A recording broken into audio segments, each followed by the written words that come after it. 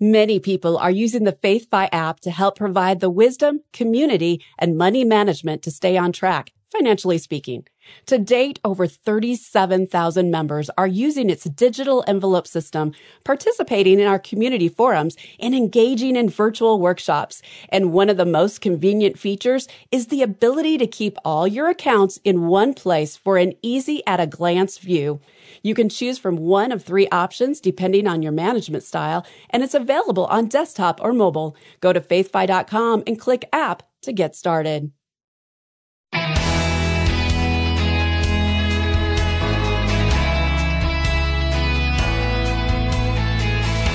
People come up with all kinds of reasons not to budget, but none of them are very good. Hi, I'm Rob West. Today we'll go over some of the many reasons folks come up with to live without a spending plan. It's sort of like walking a tightrope. And I'll have some very good reasons why everyone should budget. Then it's on to your calls at 800-525-7000. That's 800-525-7000. This is Faith and Finance. Biblical wisdom for your financial journey. Okay, let's start with the biggest reason why you should budget, and that's because it's a biblical principle. Now, you won't find the word budget in the Bible, but it does say a lot about stewardship, and budgeting is stewardship. Having a spending plan and sticking to it is the only way to control your money, stay out of debt, and gain peace of mind about your finances. When you practice faithful stewardship, you no longer have to worry about your money because you've accepted that it's God's money. He owns everything. So budgeting is a key part of stewardship. When you live on a budget, you know where your money is going because you've planned it ahead of time.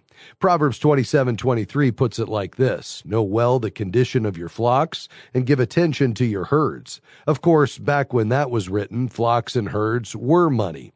And perhaps the verse most associated with budgeting is Proverbs 21:20. Precious treasure and oil are in a wise man's dwelling, but a foolish man devours it. People without a budget often end up living paycheck to paycheck. So those are just a few of the many reasons why everyone should budget. Now, let's look at some of the reasons why folks say they don't. One that you'll hear a lot is, I'm terrible at math, so I can budget. Well, good news. The FaithFi app will do all the math for you. You can download it at faithfi.com or anywhere you get your apps. Just look for FaithFi, Faith and Finance. By using the app, you can set up a budget in no time. Another top excuse is, I make plenty of money, so I don't need to budget. Well, what if you suddenly stopped making plenty of money because you've lost your job? People are surprised by layoffs every day, especially today with predictions of a looming recession. That's why everyone needs 3 to 6 months living expenses in their emergency fund. Try saving that up without a budget. Here's another one. I'll always have unemployment benefits if I lose my job. You would only think that's a good plan if you've never relied on unemployment benefits before. Odds are they won't come close to what you were making. So again, get on a budget and save up an emergency fund. Now, this next one is probably true for a lot of folks. It's, I'm afraid to set up a budget. They don't want to know how much they've been spending on things they may not really need. It's always a shock to discover how much you're overspending on things like groceries and eating out, but it's necessary because it gives you a starting point. By planning meals more carefully, you can trim your spending. That will free up discretionary income that you can put to better use somewhere else, like your emergency fund. Here's another. Some folks say they've tried to budget, but it didn't work. That dog won't hunt either. Almost everyone living successfully on a budget will tell you it didn't work at first. Your spending plan will always need to be adjusted at first. Just keep trying. Learning to live on a budget is a life-changing experience. It's worth the effort. Okay, last one. I don't need to budget because I've always got money left over each month. Well, with the inflation we're seeing now, you've probably noticed you have less and less left over at the end of the month. There's also something called lifestyle creep. It means the more money you have available, the more you tend to spend. Raises and tax refunds get gobbled up quickly. Then, if you suffer a loss of income, you'll wish you'd saved that money. If God has blessed you with more than you need right now, that's even more reason to use it wisely. A spending plan will also help you to be more intentional with your giving. It's all God's money anyway, and we should use it to give glory to Him. What a lot of non-budgeters don't realize is that most people eventually do learn to live on a budget. If they don't do it voluntarily, they'll eventually be forced to by debt. The trick is to set up a plan for spending wisely before that happens. And when you stick with it for a few months, you'll discover that it isn't really limiting, but liberating. You have the same amount of money, you're just deciding ahead of time where it goes. One financial commentator put it like this: a budget is like a fence around your money. It protects it from impulse spending. You can still spend money on things you enjoy as long as you stay on budget. You can hide behind your budget fence and avoid a great deal of financial danger. By the way, again, you can download the FaithFi app at faithfi.com. All right, your calls are next. The number 800-525-7000. Call right now. What if your everyday purchases could support biblical causes? With the all-new Cash Rewards Visa card from Christian Community Credit Union, a portion of every purchase goes to ministries that spread the gospel, combat human trafficking, and protect vulnerable children. Plus, earn unlimited 1.5% cash back. Visit joinchristiancommunity.com. Membership eligibility required. Each account is insured up to $250,000. This institution is not federally insured. Absolutely free. We know you've learned to be suspicious of those words, but really, you can get biblical financial wisdom delivered to your inbox each week absolutely free. Articles, videos, podcasts, and special offers on biblical resources. Nearly 60,000 people receive our free weekly wisdom email, and you can too. Create your free FaithFi account by going to faithfi.com and click Sign Up to begin receiving weekly wisdom in your inbox.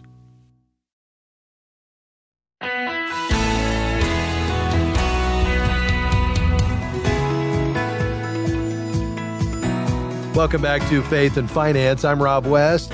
We've got a few lines open today. 800-525-7000 is the number to call. Let's head to Canton, Ohio. Hi, Becky. Thanks for your patience. Go ahead. Hi there. Hi. Thanks for taking my call. Sure. So my husband and I have two rental properties that sit side by side, and these properties sit right in front of where a new school has been built. So about a year ago, the school district came to us and said, we don't have to have your properties, but we wouldn't mind having your properties. We'll give you the appraisal value. So we chose the appraiser, and they paid for the appraisal. They came up with an appraisal of $150,000 per house, so $300,000 total. At that time, we said, okay, thanks, but no thanks. We're going to hang on to these for a little while longer. So the school has come to us again and said, again, we'll give you appraisal value. We owe about $18,000 on the one, about $20,000 on the other. So we're trying to decide, would it be wiser to sell these properties to the school, of course, pay them off. We would have enough money to pay off our own home. We owe about $100,000 on our own home, leaving us with about $150,000 left, which we could either buy another rental property or invest it elsewhere.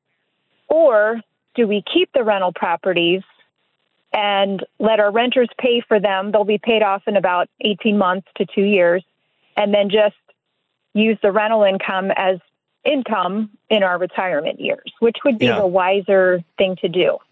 Yeah, you know, they both have their upsides for sure, and you've described some of them.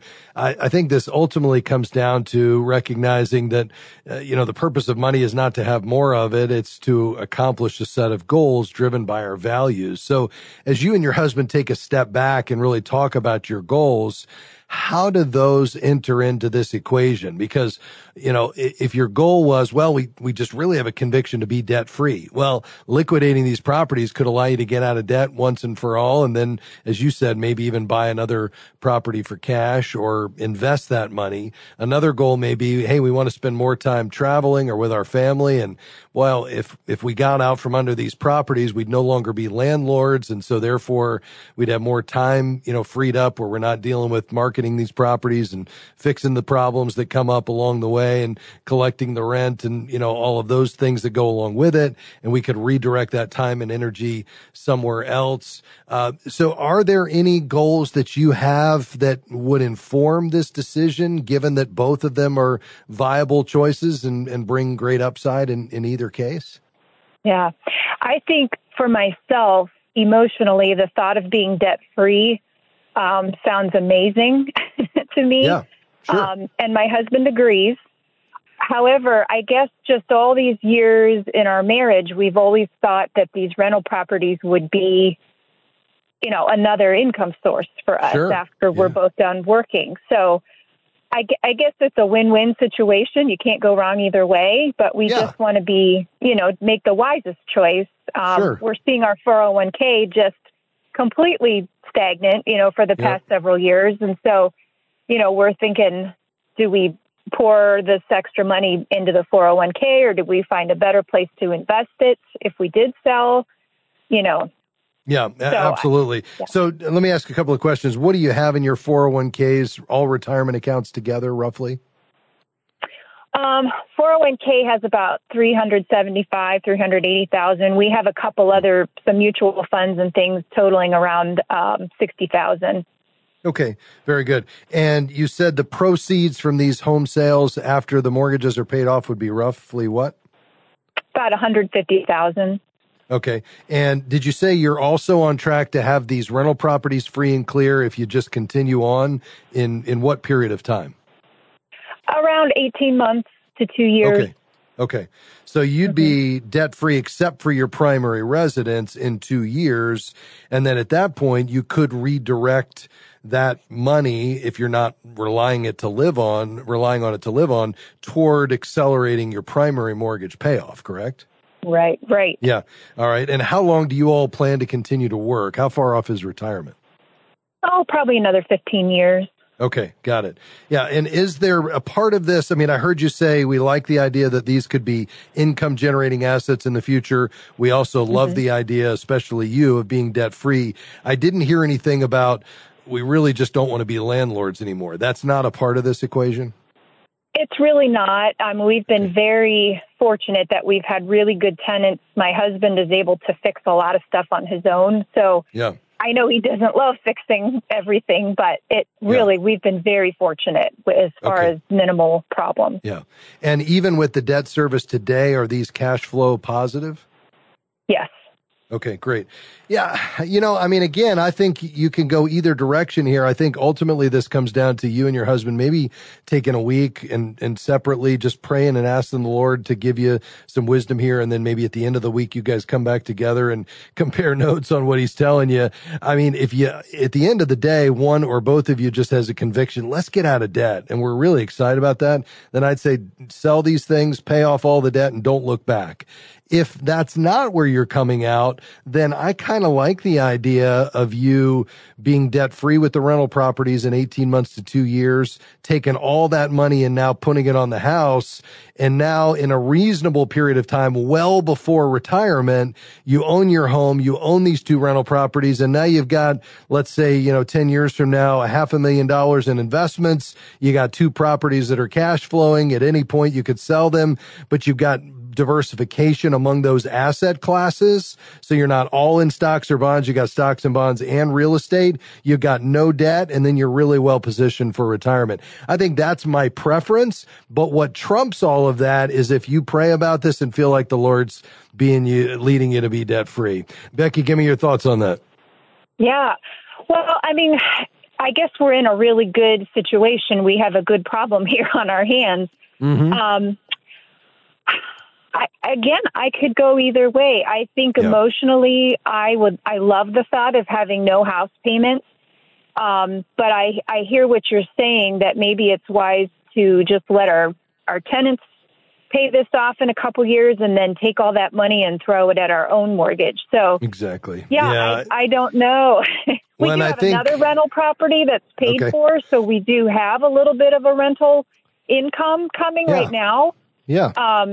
So that also helps. The other piece that I like about this is, we don't know where most of the economists and market analysts that I trust think we're entering a period here where the stock market's not going to do a whole lot. It's probably going to be more of a sideways market in the next, decade, more so than what we've seen the prior 2 decades, where we had some really healthy year-over-year annualized returns. And so just given the housing shortage in this country, I think real estate's going to continue to do well. So I just like the diversification of you having 2 buckets of money. You've got your real estate portfolio, you got your stocks and bonds, and they're both growing. And especially if in a reasonable time period you can be debt-free in both scenarios, I like keeping the flexibility of continuing to own the real estate. And if at any point you want to be done with it, you could sell them. But I don't think you have to do that now. And I think there's some wisdom in hanging on to them. That's just my take, though. Okay. Well, very good. I really appreciate that. Absolutely, Becky. Thanks for calling. All right. Thank you. Bye-bye. Hey, just after this break, we'll be back with a lot more of your calls and questions. Stay with us. This is Faith and Finance.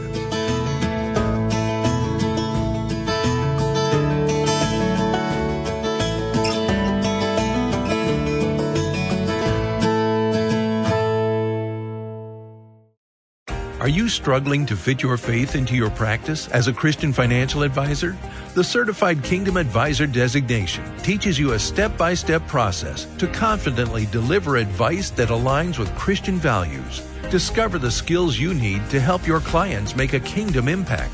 Get started today by enrolling in the CKA educational program at kingdomadvisors.com/getcertified. That's kingdomadvisors.com/getcertified. Many in the Middle East are going through horrific circumstances and are seeking refuge in Lebanon. Heart for Lebanon is bringing them hope, and now you can help. We endured shelling and hunger. We witnessed death everywhere. $116 brings emergency supplies and the hope that only comes through the gospel. I want to spend the rest of my life telling people about Jesus and his salvation. Give now at faithfi.com/Lebanon or call 888-201-5577.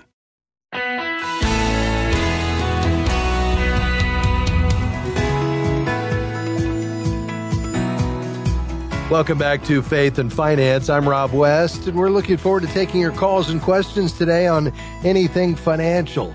The number to call, 800-525-7000. Again, that's 800-525-7000. We believe that your opportunity to be found faithful as a steward of God's resources is an enormous responsibility. At the core of faithfulness is obedience to God's word. So here on this program each day, we want to take you back to the scriptures, help you unpack the big ideas and themes of God's word to be able to manage his money well. That means holding it loosely, giving it generously, saving it appropriately, and I would say deploying it strategically in line with your convictions and values as you invest in God-honoring companies. We tackle all of that and more in this program each day, and look forward to hearing what's on your mind so we can help you make a wise decision and move forward. Whether you're living, giving, owing, or growing, whatever it is, we'd love to hear from you. The number, 800-525-7000. We've got a few lines open. We'd love to tackle your question. Let's dive in today. We'll begin in Chicago. Hi, Alan. Go ahead, sir. Yes, hey, thanks for taking my call, Rob. A couple quick questions. The first one was, when's my best time to start taking Social Security? I'm 63. I believe my full retirement age is 67. And then the second one would be, when would be a good time, or what would you suggest as far as selling the house I'm in? It's paid for. I'm here in Jacksonville, Florida. It's in a pretty good location. Yeah, very good. Let's start with the first part of that question around Social Security. Far too many retirees, I think, start taking that check as soon as they're able to, which is 62, rather than waiting until full retirement age, which you said for you is 67 or even beyond that. I'd recommend, if you don't need the money, that you let that continue to grow. That's going to increase at about 8% a year. And as soon as you take it, it's going to lock you in, with that reduction, 8% per year going the other way, lower than your expected monthly benefit for every year, prior to full retirement age that you take that. So if possible, I'd let that check grow if you're continuing to work or your income is covered another way. But give me a sense of where this monthly check from Social Security fits into your overall plan and how long you plan to continue working. Right, that's the big question there. I'd like to go to at least my full retirement age, or 67. I've been blessed where I don't really need the money, which I've heard from a friend is the time to get it. I'm still not sure how he came up with that idea. Mm-hmm. But yeah, it'd just be something to supplement my income, or if I'm still working, or retirement income if I do retire. Fairly early. Well, often folks will point to, if you start taking it, you have no idea when the Lord's going to call you home. And so it all comes down to life expectancy, because if you forego this check for the next 4 years and wait till full retirement age, yes, the check is building, but you also didn't receive those payments for 4 years. So then, it's probably going to take you another dozen years beyond that for you to be made whole in the form of a higher check for that portion that you gave up during those years you didn't take it. Now, once you reach age 65, life expectancy for a male in the United States is 83. So if you're in good health, you would expect that you should be able to fully, recoup what you gave up, and then have that higher check for the rest of your life. But you did forego the opportunity to use that either, to turn around and give it away, or, supplement your income or whatever else that might be. I just kind of like the idea of you getting this check up as high as you can, so that if you had something coming out of left field in this season of life, you needed expensive long-term care or something else, that you'd have the benefit to, take advantage of that higher check. I think at the end of the day, it really just comes down to, if you don't need the money, in my view, you might as well let it continue to build. But I think, at the end of the day, it's something you need to make a decision for yourself. I would probably, if you don't need the money, let that check continue to grow. But I can certainly understand why he's encouraging you to take it, while you can. I think to the second question, it really comes down to, what are you going to do with the money? If you're turning around and buying another home, then housing prices are high, but you're also going to get, top dollar coming out of that home sale. So I think, often with your home sale, if you're not looking to borrow anything, and I can't imagine that you are, because you own this home free and clear, then interest rates are not a factor. You've got a red hot housing market that, although it's cooled some, is still, as high as it's ever been. We've seen a slowing of the appreciation. We really haven't seen any kind of downturn in the housing market, and don't expect to, just because, we still have a housing shortage in this country of 2 to 3 million homes, at least. So because of that, and given that you're in Florida, where a lot of folks are moving, because they like for a lot of reasons, namely, no state income tax, your property value should hold up really well. And so I think it really comes down to a lifestyle decision. Are you looking to downsize? Do you want to relocate? But I don't see any reason why you wouldn't go ahead and do that if the time is right for you. I certainly wouldn't hang on to it just, because of the housing market or something like that. But give me your thoughts on both of those. Yeah, I think that makes sense. I spoke with your assistant there earlier. It's like, if I do get the money out of this, where am I going to go and get a comparable location and house, with that money? It'd probably just be a wash, so to speak. Yeah. So I think that's good advice on both fronts there. Excellent, Alan. We appreciate you being on the program today, my friend. Thanks for checking in with us. Call us back anytime if we can help further. Let me take this opportunity to mention, though, if you haven't downloaded the FaithFi app, we'd love for you to check it out. Best way is probably to head to our website, faithfi.com. That's faithfi.com. Click app. You can certainly search for it in your app store. What you'll find is our community where stewards every day are posting questions and getting answers. You'll find our Learn tab where you can get the best content in Christian finance. But you'll also have our money management system. It's built on Larry Burkett's tried and true envelope system, but with a modern, simple interface. You can connect securely to your financial institutions. But the key is you can stay on the same page with your spouse, always know what you have left in every one of your envelopes during the month. And now more than ever, as we're getting squeezed from every direction in our budgets, really key that you have a plan to be able to navigate your finances so that you have that margin to accomplish your longer term goals. Check it out today, faithfi.com. Just click app. I hope you'll make plans to join us again next time for another edition of Faith and Finance. Faith and Finance is provided by FaithFi and listeners like you.